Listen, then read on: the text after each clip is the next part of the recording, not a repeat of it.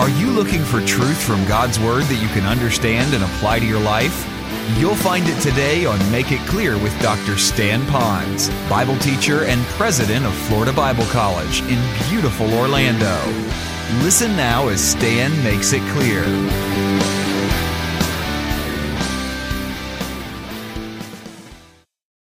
Because you're demanding your rights that you think is owed to you. Could it be that even though you might be right, what we might say dispensationally, theologically right, but at the same time dispositionally, your emotions aren't right. You have pride in your life, and there is a time that we need to submit. Is that quite possible?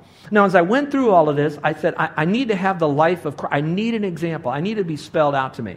Now, we all know enough of the Bible to know, yes, Jesus yielded his life. He obeyed his Father, did his Father's will on the earth. When he was on the cross, he says, it is finished. What is finished? Well, what is finished is what he was told to do, die on the cross, all of that. So he yielded to his Father his whole life, and then he died on the cross. He did all of that. But I needed something more. And guess what? In this whole book, 1 Peter, chapter 2, 3, 4, 5, I found a unique passage that so spoke to me, that helped me to see what Christ did to unleash to me the whole problem I have with yieldedness or the lack thereof. Part of it is the reason I have a struggle with yieldedness, and I think some of you do too, is because we think that we're owed this. It is owed to us, or we have to fight for our rights, or if we don't do this, we're going to lose money, or lose our position, or lose our job, or lose something. Something's going to come back to us, so we have to fight for it. And again, that's part of our personality, part of our nature. We all struggle with it. So where can I find it in Christ? It's a verse we so well know, but there's a phrase that's tucked away in it that I think will unleash the freedom for you to give it all up for God. And look at it here, 1 Peter chapter 2, and I'm going to read a couple verses around it so you have it.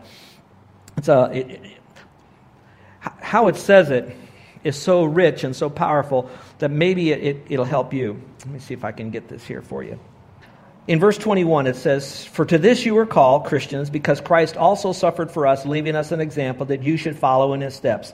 And I'm not talking about the book because it deals more with suffering. So we should follow his steps. In other words, follow his example. Be willing to suffer. And generally our suffering comes because we don't yield our rights most of the time. Then it says, "Who committed no sin, nor was guile found in his mouth." All right, now I look at that and I say, all right, I have chosen as a Christian not to get to heaven, but because I am, to deal with sin. I know I'll never sin less, but I know I need to sin less. So if I want to follow the life of Christ, he's perfect, I'm not, but I want to be holy like he is, so I want to deal with sin. Then it says, where there's no guile found in his mouth. So in the midst of struggling with my tension of my inner life here of not wanting to yield, there's a lot of guile that comes out, a lot of junk that comes out, manipulation, intimidation, and all of that while I'm fighting. Oops. Jesus wasn't like that. There was no guile. He was pure. He was genuine. He was God. And he lives in me. I just need to unleash him. But that's not it. It goes on to say, "Who, when he was reviled, did not revile in return." I got thinking about that. So maybe in your course of discourse with others, you are reviled. Maybe it's come to that particular point that you want to pay back, or you feel like someone is now taking your rights away from you, and now they're coming at you. It goes on to say, when he suffered, he did not threaten. I wonder how many of us, when we finally are feeling like we're losing ground here, we still got to maintain our rights, we begin to threaten. We either curse, or we lose control, or we say these things we wish we never said. So we're threatening back. So here's Christ, no sin, no guile. He was reviled. He didn't revile back. When they threatened him, he didn't threaten back. He just took it at that particular point. Now it goes on to say, that's still not enough. It goes on to say, and here's what it says, "But committed himself to him," would be God the Father, "who judges righteously." And that's where it all came together for me. It said, how did he do all that? How could he put up with all this junk at the very end of his life? And if anybody could get his rights, it would be Jesus, because he never did anything wrong. There was no reason for him to die on the cross. He was perfect. He was being abused and maligned and lied about, and then he was going to have to suffer not only a death on the cross, but a horrible, despicable, public, painful death on the cross for nothing he ever did wrong. Now and by the way, I think he did all of that to show us no matter what we go through in this life, he went through it further than we did, and we can withstand it because Jesus lives inside of us. But here's the phrase. When all this junk went against him, he committed himself to his Father who judges righteously. Sometimes when we don't yield is because we want our rights And so we begin to be our own judge. We begin to be our own jury. And sometimes we begin our own verbal, maybe sometimes physical executioner on other people. The example here is Jesus says, all of this stuff is happening to me. You're right. I don't deserve any of this stuff because I'm God. And I didn't say it in the passage, but he didn't fight back. He just took it all. Because in his heart, he still said this, you know what? God the Father is watching over all of this. God will judge them based on their motives. God's going to judge them on the circumstances. God's going to take care of them. But as far as I'm concerned, Jesus is saying, it'll be just a few moments later. I'm going to be with my Father in heaven after this all is over with, and every knee will bow and every tongue will confess. Now, I can't take this analogy too far because we probably won't go to a cross. But I can take it this far. If you are now in a position where that people are coming against you and you're giving up your rights and you feel like you're losing, that phrase still works. What you lose now, you will gain later. If you then at that moment can say, you know what, God knows their hearts, I don't. God knows my heart. God knows what's really right and wrong. By the way, this is his kingdom that he's building. I'm just one of his builders. And however he wants to use me or abuse me or throw me away, it really doesn't matter. I'm trusting him, the righteous judge who is infinitely more wise than I am, who actually keeps all of the records so that at the judgment seat of Christ, when I get judged, he will forever remember that what I lost here, I will gain there. God will take care of this because God is a righteous, holy, good, gracious, merciful, kind God, loving God to me. So we have to quit living like we live and own this earth. Now, I started my little tirade here by saying that Peter said to us that you're nothing more than pilgrims and aliens in this world right here. And as long as I remember, hey, I can put up with whatever I lose here because it's such a short time for what God's going to give me later on. So it may mean that I'm going to have to give up my life or my health or money or my own reputation.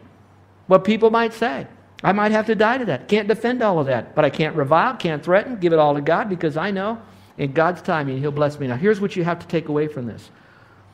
We have to give God his calendar in our life of how he will balance the books. Some of us have come to a time in our life because we hear all this prosperity theology on television and all these other places that think that if I do all of this, I give it all up for God and I just yield myself, he'll bless me now with either money or a better job and things will happen, and we hear all these testimonies. For some of us, God may never give us something better in this life. And what he's counting on us to remember that we already got something better when we got him as our Savior, and we're going to get something better, which is the next life that's waiting for us. So we have to give him our calendar. That's why this message is probably the most foundational of all of them. We say we're to be available to other people. That means giving up our own calendar, our own time. When we want to be benevolent with others, that means we have to sometimes give up some money that we'd like to buy ourselves something for, but someone else has a greater need. And it goes right on through the character traits. So it's that yieldedness that we have to have. Now the other two are pretty quick. How do I demonstrate yieldedness here? Removing my pride in order to cheerfully respond to changing circumstances. Give up my pride, we talked about that, to cheerfully respond to changing circumstances. This is found in 2 Chronicles chapter 30, verse 8, and it says, Hezekiah and all them were talking about this. He says, now do not be stiff-necked, as your fathers were, but yield yourselves to the Lord. Enter his sanctuary, which he has sanctified forever, and serve the Lord your God, that the fierceness of his wrath may turn away from you. Now look up here if you will. He's talking to these people, to the children of Israel, that at that time some of them were walking with God, but the majority of them were not following the Lord at all. And God was doing a great work in their midst, getting ready to judge them. Most of them were not following the Lord, as is the case with this passage. So now, through Hezekiah and those that are speaking, he now says this. He says this, and I think I can take it to myself. He says the very first thing we need to do is we need to yield ourselves to the Lord. Then it says, enter his sanctuary. And finally it says, to serve the Lord. I love that little 1, 2, 3 step there because it kind of tells us what do we do first. The first thing we need to do is to yield ourselves to the Lord. Catch me now. It's not so much yet yielding to those physical, fleshly, earthly people that are in our life.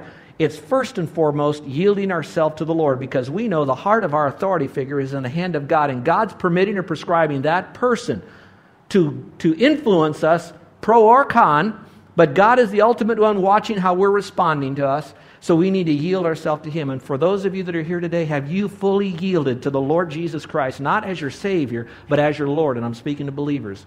Is he the CEO of every area of your life, your business life, your family life, your church life, your community life? Is he the master and owner? Has he bought you? And if you will say theologically, yes, he has, now practically means that you have to allow him to do anything he wants with it. Why? When I think of how bad our life is, I have to immediately think how difficult it must be for the guys that are fighting in Afghanistan right now. All they're doing is drinking dusty air. I can imagine what that's like. Why are we so much better? How come we're here and we go to the beach this afternoon and they have to go through that? Because God has a bigger plan going, and that's why I have to yield to him. In this passage, he's telling, enter into the sanctuary because the temple was built. It wasn't destroyed then. So he said, come into the sanctuary. Now today, I don't want to make this analogy too far. We call this room our sanctuary or his sanctuary. I'll refer to it as, come on into the sanctuary, we're going to sing. This really isn't. It's nothing more than a room that's got a pitched roof, got an air conditioning in it, and a bunch of chairs. That's all that it is. It's just brick and mortar. Today he would say that there's no building that's his temple any longer. It's you and me. What? Don't you know? I bought you with a price. Therefore glorify God in your body, in your spirit, with your mind. You are the temple of God. So I might be able to say that if I yield to the Lord, what I need now is to come into the sanctuary, which would be around godly people that really have the same attitude of wanting to make Christ the Lord of their lives as a believer in Christ. Perhaps some of us that are struggling with demanding our rights is because we fellowship too much with people that want to demand their rights, and we picked up on some of their worldview thinking. And God is now saying, hey, get away from that thinking and get around people that are putting Christ at the head of their life. And be around them even more because the day is approaching. It's getting worse and worse. But then it also says you need to serve the Lord. And I think the rest of that passage is kind of an eye-opener because it then says, so his judgment will turn from you. Now let me throw this out at you. You meditate on it. You take it to the Lord, see where you are. Do you feel right now that your prayers are only going as high as the roof of your mouth? Do you feel like you're just not underneath God's blessing? It just seems like you're struggling, and the faster you go, the behinder you get kind of thing. Are you sensing the lack of the intimacy and the nearness of God? Could God be spanking you right now? And you've been getting spanked because you've been demanding your rights. It's got to be my way, my time, my money, my job, my schedule, my, instead of not yielding. In this passage, we might be able to take from the Old Testament and put right here in Honolulu, right here in Nuuanu, and say, Lord, I want to yield to you. I'm going to yield my life. I'm going to meet together in a sanctuary of people that are safe, wanting to worship and serve you. And Lord, I want to give my life back to you to do whatever you want. You're my master. I'm your servant. To serve you means, Lord, what do you want me to do? I'm going to do it.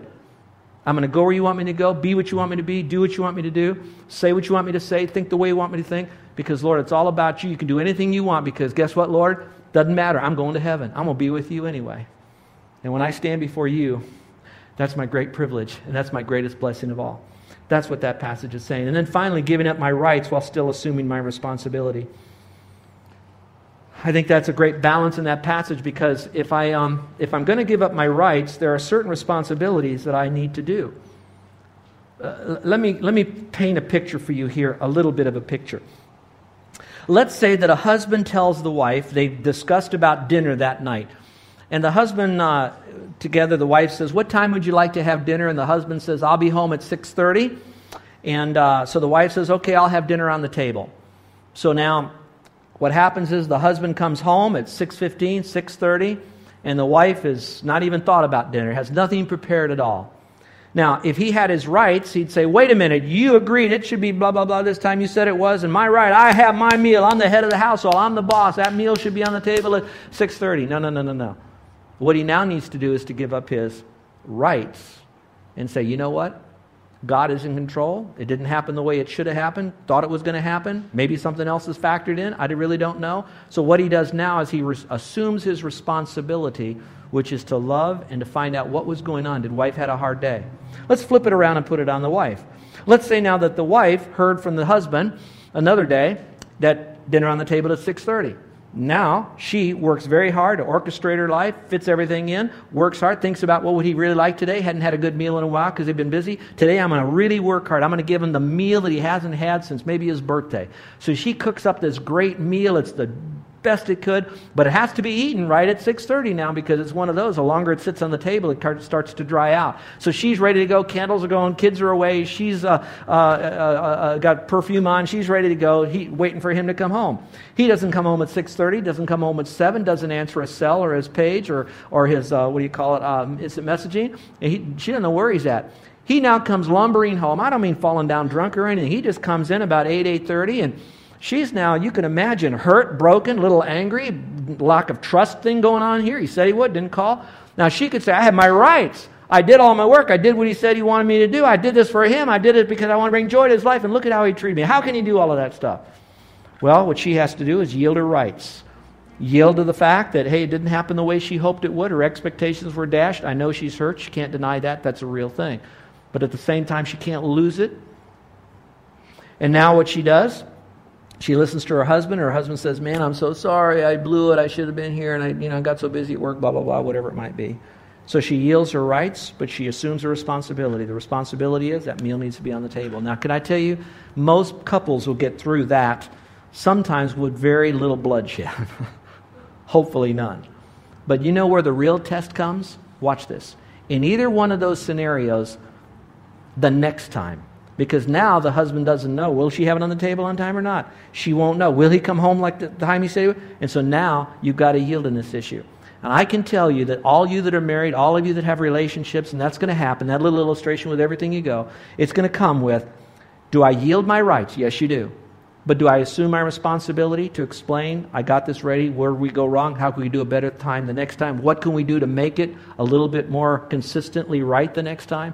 Assuming responsibility means we talk it over without negative yelling energy, and we come to a conclusion of how we can do better the next time. But we do yield our rights and we don't demand. That's how this whole thing fits together, and that's this passage. Look at it.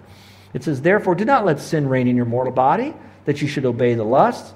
And do not present or yield your members as instruments of unrighteousness. Getting all angry. Don't take your fist now and throw and hit and all that. Don't use your tongue in a way that will tear down. But present or yield yourselves to God as being alive from dead. In other words, you've been relieved from the separation. You now have Christ as your Savior and your Lord. And it says, now yield your members as instruments of righteousness to God. I've given you here two examples. One is a bad example of someone who yielded to a woman, a seductive woman, and that brought tremendous pain. So you have a bad example there, and then you have a good example where Nebuchadnezzar looked at three guys, Shadrach, Meshach, and Abednego. My shack, your shack, and a bungalow here. And they decided that they're going to yield themselves to the Lord. They're not going to worship Nebuchadnezzar. And so they ended up going into a fiery pit. But because they didn't yield to him, but they yielded to God, great things happened because of that. And that was a great example. And I would like to end with that story because I believe that there's still many unwritten chapters of our life that are waiting to be written by God to the people who are willing to yield their life. You know that one of my most favorite missionaries of all is the missionary biography that I'm reading at that time. And what I've been just absorbing myself in is the life of Hudson Taylor. He's had a lot of great little quips about his life, but the one that fits this message today is this. The times that I remember to apply it, remember it, use it, I've seen God do some remarkable things in my life. Would you like to know what he said? Real simple. He said, God always gives the best to those who leave the decision up to him. And so some of us are demanding our own way, and at times we might have to say, Lord, you're going to give the best back to me. Maybe this life, maybe the next. But Lord, I'm going to let you make that decision. I'm just going to yield. Are you ready now to start over again with God and yielding? I know I am. And sometimes we have to start over and over again. But that's the life that's blessed. Let's pray, shall we? With every head bowed and every eye closed. The first thing we need to do is to receive Christ as our Savior so that we have a yielded nature within us. Because if you remember, his whole life was yielding to those needs of the people that were around him and yielding to the commands of his Father. And so you need to come to Christ. And how you do that is perhaps even use this one little snapshot of an unyielded life by yourself and say, you know, Lord, I remember the times that I demanded my rights, had to have my own way. and I've done wrong. I've used words I shouldn't use. I've returned evil for evil. Evil was given to me, and I couldn't overcome that then, so I decided that I'm going to just fling evil back at that other person. I'm going to teach them a lesson for what they did to me. And so, Lord, I have now come to my mind. I recognize that I'm a sinner. I know that that isn't right. And so, Lord, I come to you right now thanking you that you'd forgive me of that sin, that you know that that's my nature, and that you'd give me a new nature in Christ. And, Lord, I want to thank you that going to heaven is not by how much I yield my daily life, but it's if I'm right now willing to yield to you as the Savior of my life. And so, Lord, I come to you and I say, Lord, I'm going to give up what I used to think would get me to heaven, thinking it was by good works. I'm going to give that up. I'm going to forsake all of that, and I'm going to submit to your way to get to heaven. And I'm now going to accept Christ as my personal Savior, the one that will forgive me of all sin. I'm trusting in Christ. So with every head bowed and every eye closed, is there anyone in here that's willing to say, I'm a sinner, I know I've done things wrong, but I know that God loved me, that He gave His Son, that if I believe in Him, I wouldn't perish but have everlasting life?